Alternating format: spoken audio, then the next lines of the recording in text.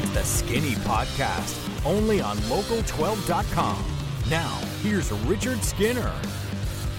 Welcome into the Skinny Podcast, the Bengals edition. I'm Richard Skinner, Local12.com digital sports columnist and editor, along with Jed DeMusi, Local 12 sports producer, anchor, and reporter, as the Bengals get set to take on the Pittsburgh Steelers in Monday Night Football. And Jed, they, right or wrong, I'm not so sure this is a good football team, but they have battled themselves back into the playoff picture. And while Monday's not completely make or break, Monday is a big step towards keeping yourself maybe in this till the very end.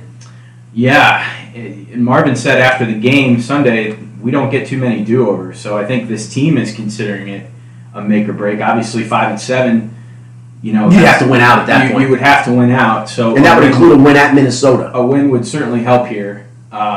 It's not make or break, but I think this team realizes that it, for all intents and purposes, is. They're still in it with a loss, but at some point you've got to step up against a good team. Absolutely, Denver's terrible. No, I mean the wins at this point. You have two over the worst team in football that doesn't have a win over Indy, which is awful, a win over Denver, which is now proven to be awful. I mean, you don't have the Buffalo win is a good win, but you're at least on par with them, and being at home, you should win that game, which you did. So yeah, I mean, against the good teams, they've not been able to finish or get over the hump. Jacksonville. They were in the game for a good chunk of it. The punt return finally took them out of it. Couldn't win it. Tennessee, you somehow made a play. A.J. Green makes a great play to give you the lead, and then your defense, which had played great in the second half, couldn't hold them on a drive. You have to get it done. And I think there's a difference between being quote-unquote in a game and being in a game where you're within a score just because the other team can't do anything.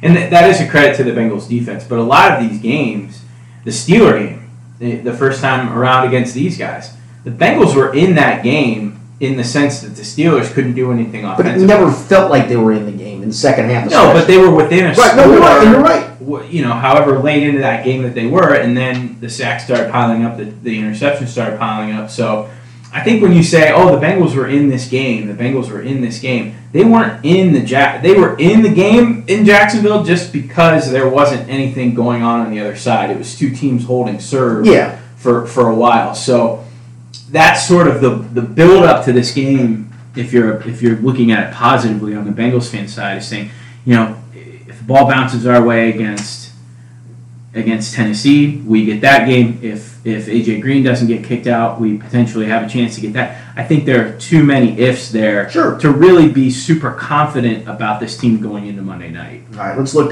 back before we look ahead. Bengals do beat Cleveland 30-16. There was some good.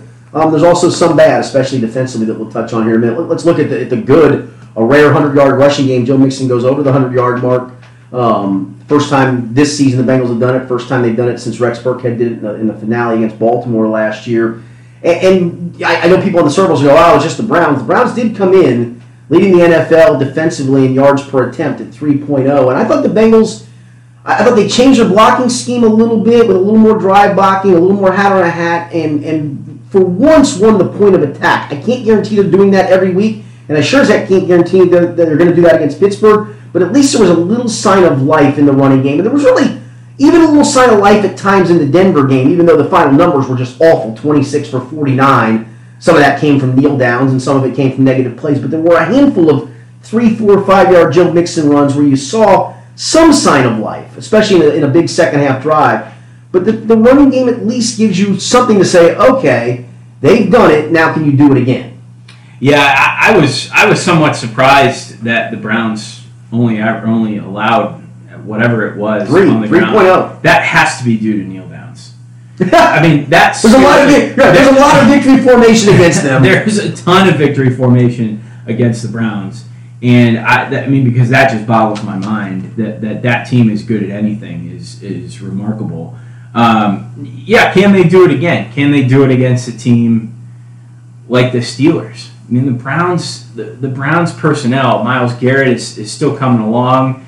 Emmanuel Ogbah was hurt. All you hear about is how Danny Shelton's an immovable object in the middle. Yeah, I don't think that running. I don't think a good running performance against the Browns is worth anything. You mentioned Burkhead getting 100 on the ground. The last three out of the last 4 times were against Cleveland. And they were big Jeremy Hill games. He lived off those games. Yeah, and that to me is just there's no clearer indication, in my opinion, that if you do something against the Browns, that doesn't really prove the one thing anything. the one thing though, I really do like is I like Joe Mixon's patience of late. I think he's doing a good job of turning a 2-yard run into a 4, a 3 into a 5, a -1 into a 1. And he's done that at times this year, but and look, I think he's going to hit a home run at some point because he's starting to get a little more second-level runs where now it's up to him to run over a guy or make a guy miss or run away from people. But I think he's doing a really good job of helping that running game too. In fact, I think Pro Football Focus, the stat from the game for him, again, I thought the line was really good. I give credit where credit's due. They've been awful for the most part all year in run blocking. They've gotten better in pass blocking. But Joe Mixon, 2.8 yards after contact, that's a pretty good number. Yeah, and he's running a lot like we're going to see number 24 in black and yellow do it. 26, not 24. Whoever 24 is, my apologies. Le'Veon Bell runs the same way. I mean, they run in a way where if you were coaching football, you wouldn't be inclined to show them because you don't want that type of patience. They know how to push the envelope on any given play to know how much time they have left to make something happen. And normally it's the NFL. If you see a window, you've got to hit that window because it's going to be gone, and you're not going to be able to do anything outside of that. So you have to identify and go. And there are certain runners that have the finesse about them to realize that maybe if this play develops a little more, I can do something different. We sat with Marvin yesterday for Bengals Nation. He illustrated some plays, and he made it apparent to us that these are the design of the play, but Joe Mixon is good enough to go outside of the design. And you can see that Saturday night at 11:30. He has an ability that I don't think you can teach. I think it's just an innate ability that allows him to know that he sees it well enough that if he can wait a second, where normally he should, there's a cutback lane. There's something there. Yeah, there's a cutback lane here. There's a cutback lane there. In fact, there were a couple runs on Sunday he actually missed that. You're not going to hit him every time. That, eventually the more he sees it, the more he's around it. I think he does have a chance to make some even bigger cutback runs, which would be a big help. The other positive is, and I know fans don't like to hear this because he's the favorite whipping boy, but Andy Dalton of late has been consistently good, consistently solid. He's now gone 140 straight passes without an interception. The last interception he threw actually was in the third quarter at Pittsburgh. Passer rating over the last 5 games is 104.9. In that span, 9 touchdowns, and as I mentioned, no interceptions. And he's really doing it with A.J. Green and then piecemeal around it. And the good part about the piecemeal around it is you're getting some plays from some other receivers. You got a 9-yard gain on a first down on a 3rd and 9 to Tyler Boyd. Touchdown pass to Tyler Boyd. A 3rd down completion to Alex Erickson. He tried to hit Josh Malone on the deep ball, and Josh Malone almost made a great catch despite having his arm pinned and having to make a one-arm effort at it and made a really good play. Brandon LaFell's made a couple of big catches. It's not consistent on the other side, but you're starting to get a few guys around it. And I guess the good part is for Andy, it gives him the chance to trust some of those guys, and they're coming up big for him. A friend of mine sent me a sort of this is big this time of year and towards the NCAA basketball tournament where you have blind resumes. Andy Dalton, over the last 5 games, has completed 59% of his passes at 7.6 yards per attempt, 9 touchdowns, 0 interceptions, passer rating of 104.9. Yes. That's better than Carson Wentz over that same span. And Carson Wentz is the darling of the NFL and probably, if not the leading candidate for MVP, he's number 2 behind Tom Brady. Right. So he's had better numbers in the past week. And you can talk about opponents and the teams that they faced. But you're talking about, for the most part, with no running game. With no running game and an offensive line that is... They've gotten better pass blocking-wise. They've allowed, I think it's now 9 sacks in the last 5 games and less pressures. I think that's helped, too. I think they've done some stuff with play-action passes that have really helped kind of slow the rush. I think it's been a nice mixture of the line getting better in pass blocking, Bill Lazor's use of some play-action stuff to slow the rush down, and Andy trusting to go other places when teams have decided we're taking 18 away from you. Tyler Boyd has woken up, maybe. Yeah. Maybe it's a sign he scores against the Browns. Maybe he can become a bigger factor. To me, he's played well, and he hasn't thrown an interception, as you mentioned. I think both, or at least one of those interceptions was picked off of A.J. Green's back. It was, yes. And another one was tipped. I mean, well, he threw one of the two bad balls there. He got he got one tipped in the ball. Probably out of the 8 interceptions, 5 were his fault. So, and that's not a bad number. Close to that, yeah. He's had some bad luck with throws. And the funny part is, I guess I've written this. I've said it on the podcast. Nobody wants to hear it. They all made up their own mind on who they want to have be the quarterback. But since the start of the 2015 season, Andy Dalton is the number 8 rated passer in the NFL. That's pretty good. Whether you like passer rating or not, right. It's a metric that shows, guess who's number 1? It's Tom Brady. And just start the pecking order of the quarterbacks going down. The only one that's a little oddball in the group is Alex Smith is 1 spot ahead of him. And I'm not sure Alex Smith is much more than a game manager type guy. I think we're starting to see that again. But that's a consistent period of time where the guy's been good. Does he have that? Sure, every quarterback does. Get over it. But it's still the. I listened to the post-game show on Sunday night as I was driving to do the Sports Authority, and people after that game, in which the guy now has gone 5 games without throwing an interception, 9 touchdowns in that span, a passer rating of 104.9, still were clamoring for A.J. McCarron to quarterback.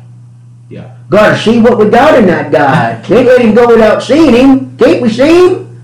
Good God, give it a rest. It all boils down to, and this has been. I heard Bill from Randy. I had a couple of pops thinking A.J. McCarron will be a quarterback on this team. That old Randy Dalton ain't gonna do nothing. You know, it's crazy that the fan bases. Every fan base has those guys. I was listening to Feinbaum the other day, and people were talking about how Gus Malzahn still deserves to be fired. You know, it's just 2 games that he beat Georgia and Alabama. That's all. They're both just number 1 in the country. And right now they'd be in the college football playoff. Yeah, but never mind. He needs to go. So every fan base has Looney Tunes like that.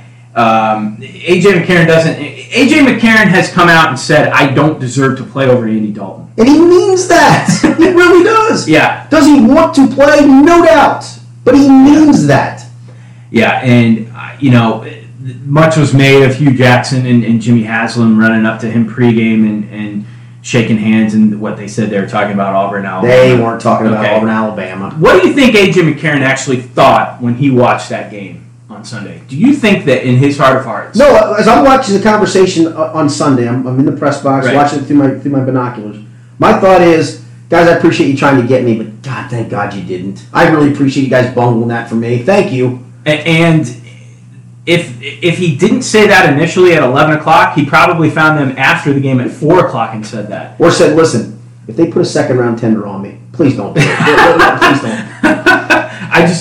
There's no way you can convince me that, number 1, the Bengals shouldn't have taken a 2nd and 3rd round pick and ran. They were going to run with it. They were absolutely going to run with it. And on the same side, you can't convince me that A.J. McCarron comes into Bengals Stadium, Paul Brown Stadium, and wins that game. No, actually, DeShone Kaiser probably had his best game, right? I would say that was the Indy game. He played pretty good in the second half of the Indy when he brought him back. Right. I would say he's played his best game when a team wasn't disinterested. Yeah. And maybe you could say that the Bengals were disinterested because there was a lull there for a while where it was just sort of going through the paces when it was 39 or whatever it was, 23-9. 23-9, they made it 23-16. And it was, it was a snoozer there for a while. But he had the one throw, and now that Corey Coleman's back, Coleman and Kaiser in the preseason looked like they had some sort of connection and relationship that they could trust each other.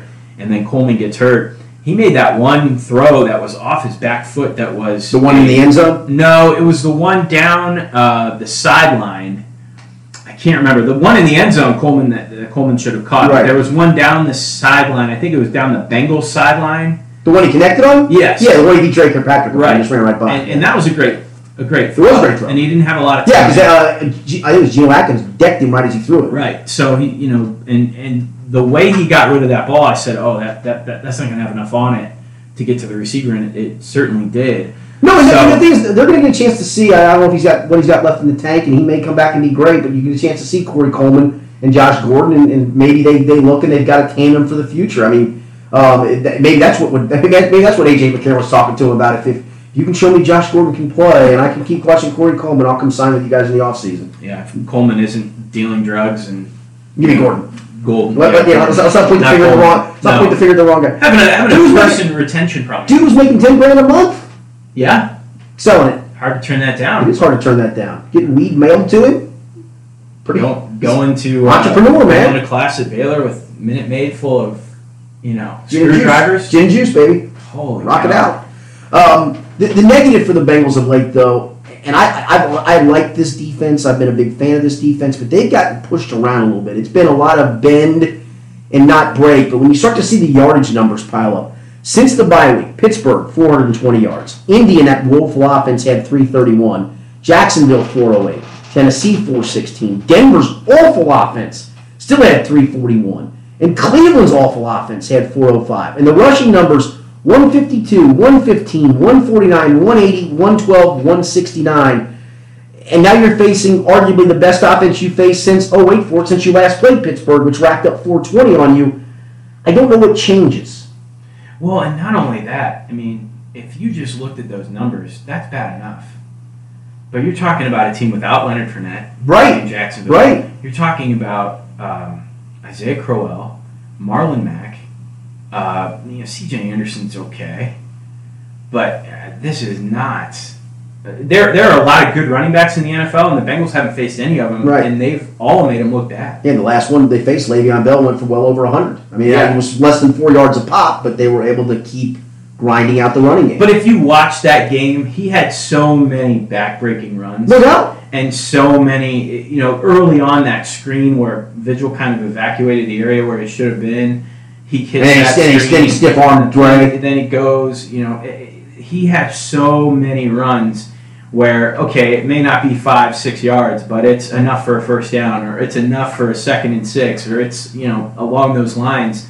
He's fantastic at doing that. And the Broncos, to me, watching them play, and we didn't have a chance to recap that game, I don't know that they're as bad as everyone says they are at times. At least with Osweiler, he either makes an F throw or an A+ throw. Correct. There's no in between. That's why he was intoxicating for a team to sign for the money they signed him for. Yeah. He's got size, he makes big throws at times, but he also does some of the dumbest damn things you can imagine a quarterback doing. But he can't make a throw that is like just a little bit behind the receiver where he has to adjust and, okay, maybe that's kind of a C throw. He either makes throws that are so bad, and in that game against the Bengals, his throws are either so bad, or that one touchdown he threw that ended up getting them within. It was a great throw. It was a great throw. Yeah, within 2017. That was an incredible throw, and I think at times that offense can be, because they do have some parts, and Emmanuel Sanders the week before with Denver had a really good game against the Steelers. So that offense isn't typically as bad as people would say it is, but again, there is no sign that this defense is going to rise to the occasion on Monday. Yeah, the only thing I can think of, and I'll go back to, and they played so much nickel, but they've also had a lot of flux at linebacker. I mean, Kevin Miller got hurt in the Pittsburgh game, hurt his elbow, just came back for the first time in this game. Then Nick Vigil goes out with an ankle injury in this game. Vontaze Burfict was in the middle for a while. Now he's back to the will linebacker spot, which is kind of the playmaker linebacker spot. I look back at the games before that when they had their regular linebacking core of Vigil in the strong, Minter in the middle, and Burfict at the will. And the games before that, Buffalo had 82 yards rushing. The Browns 45. Green Bay 64. I just wonder if there's just been so much of a flux. I'm going to talk to Paul Gunther on Thursday about this, and he's usually good about answering this kind of stuff, is not looking for an excuse, but the fact that they just had to plug and play so many different guys that you just don't have a consistent group. Because that front group, I think, is good enough that it's not them that is giving up the run plays as much as it really is maybe the linebacking group and the run fit part of it. It takes seven. I mean, it's not just the front four. It's everybody, and that's a fantastic point that they've had to operate on the fly. They had to operate on the fly in the Denver game. Right, people were dropping like flies. They were. So I do think that front four is good enough. I think they've managed to get production out of Pat Sims. I mean, they've got great stuff out of Lawson, and Gino has been Gino. Maybe less at times than in years past, but yeah, those linebackers need to get figured out. My question is going to be, when the lights come on and they're the only game in town, is Perfect more inclined? That's the less inclined? It's a great question. The penalty he got on Sunday, the league opted not to suspend him, nor should they have. No. In fact, it really was an iffy penalty at that. But I do wonder, you're right, the lights are on. Things aren't maybe going well. How does he react? I think he's more inclined. This is as good a test as you can put in front of somebody, man. Is how, and I think I'll let you finish your answer, but I think I know where you're going with it.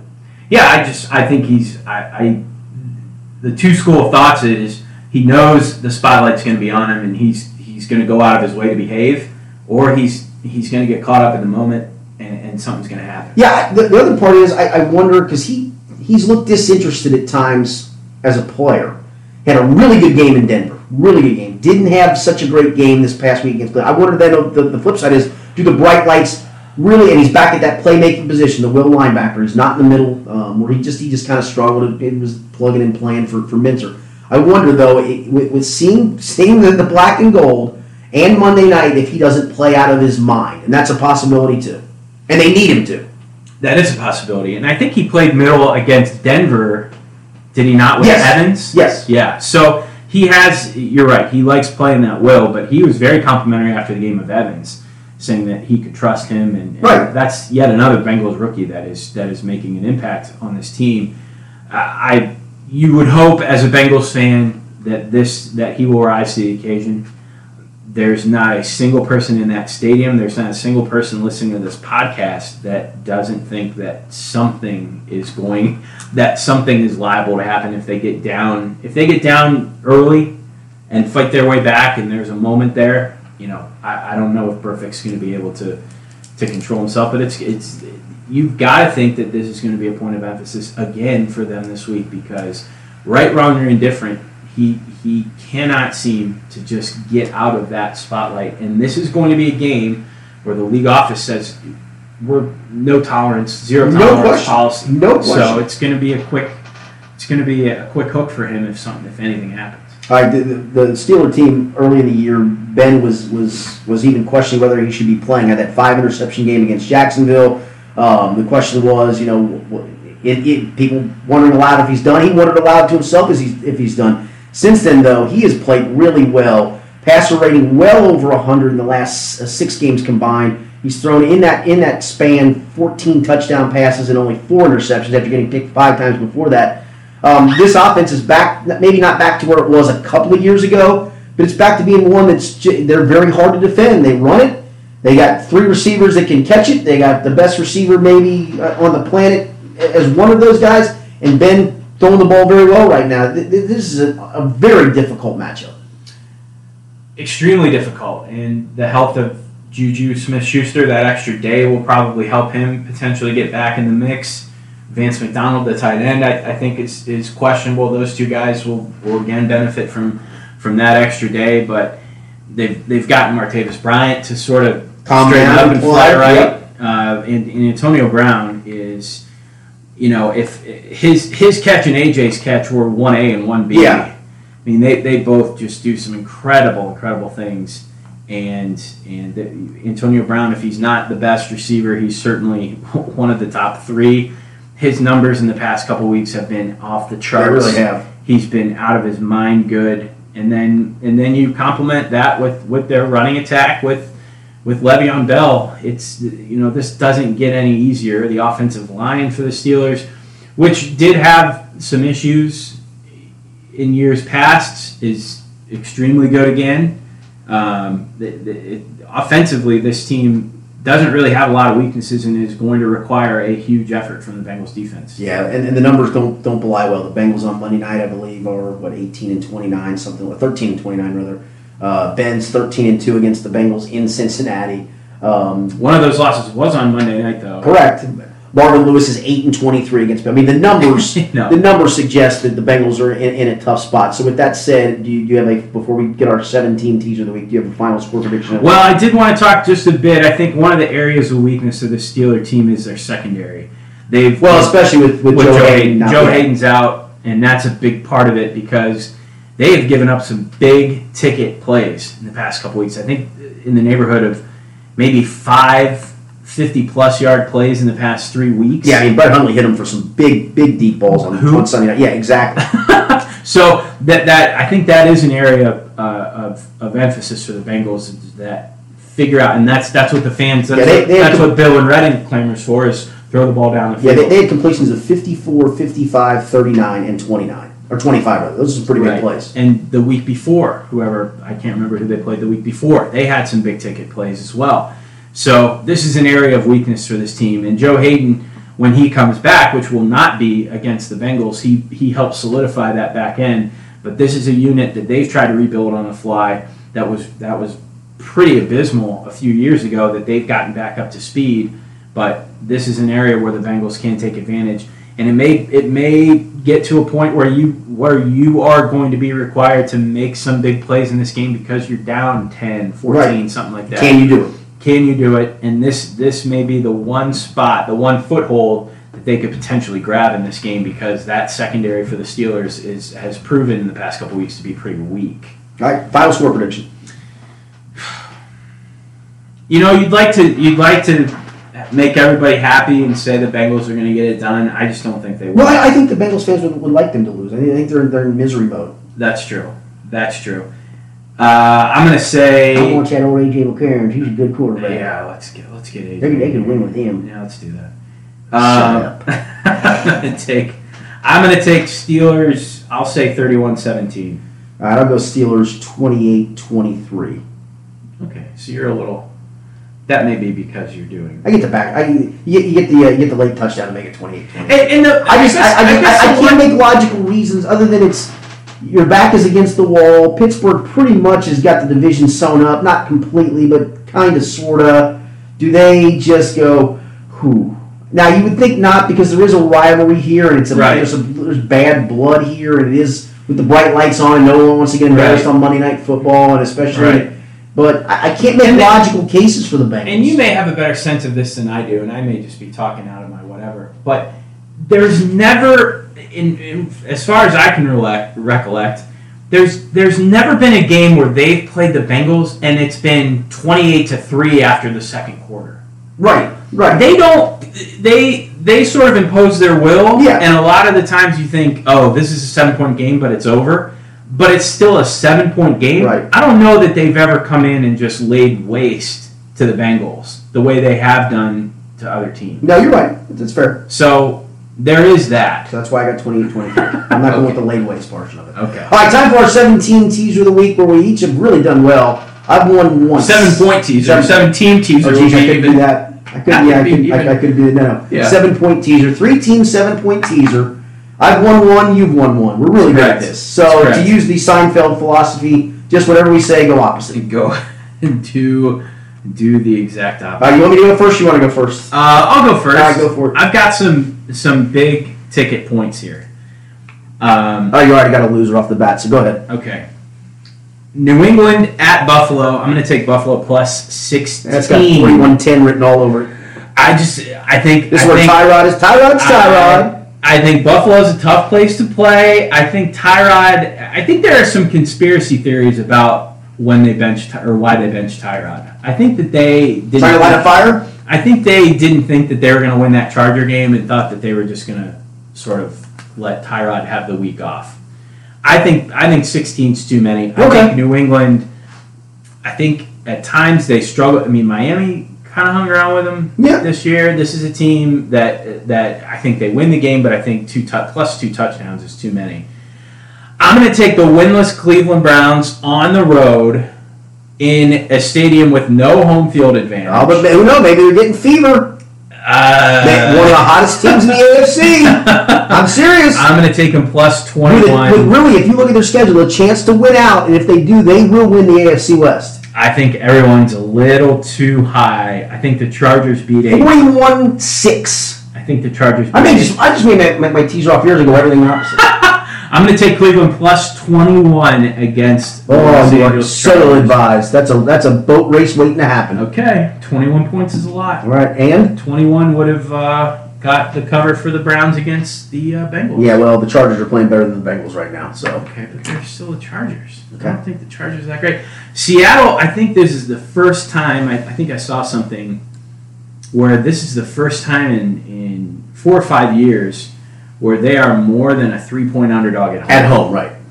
So they're so banged up. That being, Kim Chancellor's out, Sherman's out. But they keep battling through it. They do. And Russell Wilson, I think, is he might be the MVP. Honestly, good. He's really good. It's like the backyard. It's literally backyard football. He takes the snap and just starts running for his life. He's really good. And I think he's not getting enough. He's being overshadowed by Wentz. But I think Wentz has been great, though. Wentz has been very good, but I think people are discounting what Russell Wilson has done this year. They're taking on Philly, so we're going to see Wentz and Wilson in the same game. They're getting 5.5, so I'm going to tease that up to 12. All right, that one I like. I'm with you there. You're the two. You're losing. I'm just telling you right now, you're losing. All right. I'm going to go with the following. I'm going to take the Dolphins at home getting 8 against Denver. How Denver is favored over anybody. They wouldn't be favored over Alabama, Auburn, or Georgia right now. They're so damn bad. So I'll take Miami even though they... Are they bringing Simeon back? Who knows? They should. Well, Lynch is competent. Lynch is hurt. He's so bad, too. I like the fact... How many teams in the NFL have 2 different quarterbacks on back-to-back weeks throw interceptions into the opponent's end zone? They each got theirs. Osweiler did it with Dre's return, and Lynch had one. It was a batted ball around, but still, back-to-back weeks, interceptions in the end zone. They're just awful. That's Deshaun Kaiser territory. Vance Joseph and Hugh Jackson, who are Marvin Lewis off the Marvin Lewis coaching tree, they have the same look every week. It's the look of, huh?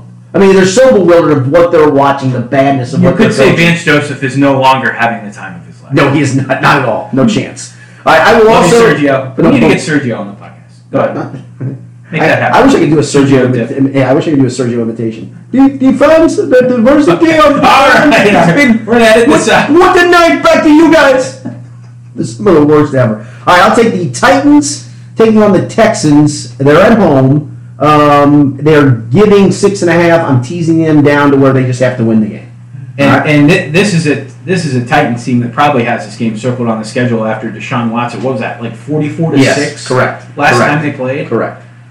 And I'm going to do it. Got to do it. Oh, boy. I'm going to take the Bengals up to 12.5 against Pittsburgh. I feel good that they will stay in the game. I predicted 28-23 the L, so I'm really safe inside the number. I think they cover the number of what's 5.5 right now. I think we both took them plus 12.5 the last time against the Steelers and lost by... Yeah, that was really biased. That was stupid on my part. This is not stupid on my part. The exact same line. Right, this is not stupid on my part. You're just... I think the Bengals are a better team right now and at home, and they're getting the same 5.5 they were getting when they played at Pittsburgh before.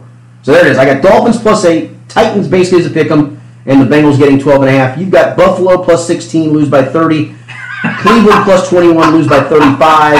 And I do like your Seattle getting 12.5. How many teams have lost by 35 in the NFL this year? I'll find some. I'll find enough. I think maybe the Titans to the Texans. That may be the only game. Cleveland's going to get 21 points is way too many points. I agree. Cleveland's going to get torched. Okay. Torched, for goodness sakes. Yeah. Chargers are on. What do you got coming up on Local 12? Local 12, we've got Bengals Nation, obviously, Saturday night. Tyler Croft is going to be our guest. We're going to have Adam Jones a little later in the year. He just welcomed the birth of his son, so he's moving back. And had a punt return call back. Had a punt return call back, which I don't know where the penalty was on that play. I don't either. It was so far away from the play. Apparently he did hit him in the back, but not egregiously enough to where you call that penalty. That's disappointing. And that was one of the shining moments for James Lofton in that broadcast. I'm glad I missed that. Yeah. My favorite was when he said that you on AJ's fantastic catch, it's almost as if you need your hands and your feet to catch the ball. That checks out, Skinny. I don't know. I did the homework on that. He's right. Anyway, Bengals Nation. You need your feet to complete the catch, but not to catch it. But to catch a ball, you need your hands and your feet. No, I don't think you do. I think you need your feet to complete the catch. If you want to go semantics. Okay, how about this? To run down the field and be in position to catch the ball, you need your hands to catch hands and your feet. Yeah. I'm not sure I've seen a receiver. Maybe it's happened. Actually, what's his face caught a 2-point conversion the other day with his knees. I think his point was is that you need to have your feet in balance and possess the ball. Oh, so your feet in bounds are the key to this. Yes. That was a great catch, for the record. That's as good as your catch. I'm shocked that Hugh Jackson challenged it. Yeah, I was too, because it was pretty clear. If you saw how the many quick catches? replay. How many catches of those do you Has he need to seen? see Yeah. on that sideline to know? Yeah, he probably caught did. it. Yeah, I've seen him do that before. Okay. Bengals Nation Sports Authority. We're going to start. Well, college basketball. Yes, it'll be a big crosstown shootout after the game on Saturday. Rick with Boring and Chad Brendel. Love those guys. Love those guys. Big fans. Seeing Rick every Sunday, or really now on the weekends, has really, they say a high tide raises all boats. Yeah, there's no just question. his presence in the newsroom. I would concur. Has really made things brighter. I would concur. For us. His friendship with Dwayne Pullman, which No, should be its own boys. separate podcast, Boys, yeah. I think should be Call it the Gun to Your Head podcast. oh my gosh. It's certainly been something to see. So we'll have those guys on the Sports Authority as always. Dave Lapham will be on the Sports Authority. We're going to break down some plays from the previous game against the Steelers, some plays that he thinks are important to look at. Yep. So we'll do all that. And no more Luke Fickle show. So And you'll be up in Canton for some of this weekend, correct? I'll be up in Canton on Thursday for Winton Woods as they look for the Division II state title. We got a lot of them. We got Beechwood going for a title. We got Cubcats going for a title. We got Clinton Massey going for a title. Woods going for a title. East Central won a title. Already secured their title in Indiana, so this could be a banner weekend. I think really the two teams in Kentucky, unless they don't get off the bus, Correct. That's going to be a foregone conclusion. I think. And I'm doing the Clinton Massey game for Spectrum Sports, so I got a chance to see them against Stu. Yeah. Oh yeah. I think the two games that are in Ohio are going to be dogfights. Yep. Dogfights. So we'll look forward to that as well. All right. You can catch my podcast as well with Chad Brendel and Rick Boring of Musketeer Report and Bearcat Journal. We actually have a podcast up, as you're probably listening to this, on the Crosstown Shootout, and we'll actually be back on Sunday night to do another one to recap the shootout, and then we'll have our regular weekly podcast the following week. Starting in January in conference time, we'll have a twice-a-week podcast there for you. So make sure to be listening for that and seeing that on local12.com. For Jed Music, I'm Richard Skinner. Thanks for listening to today's Skinny Podcast, the Bengals edition.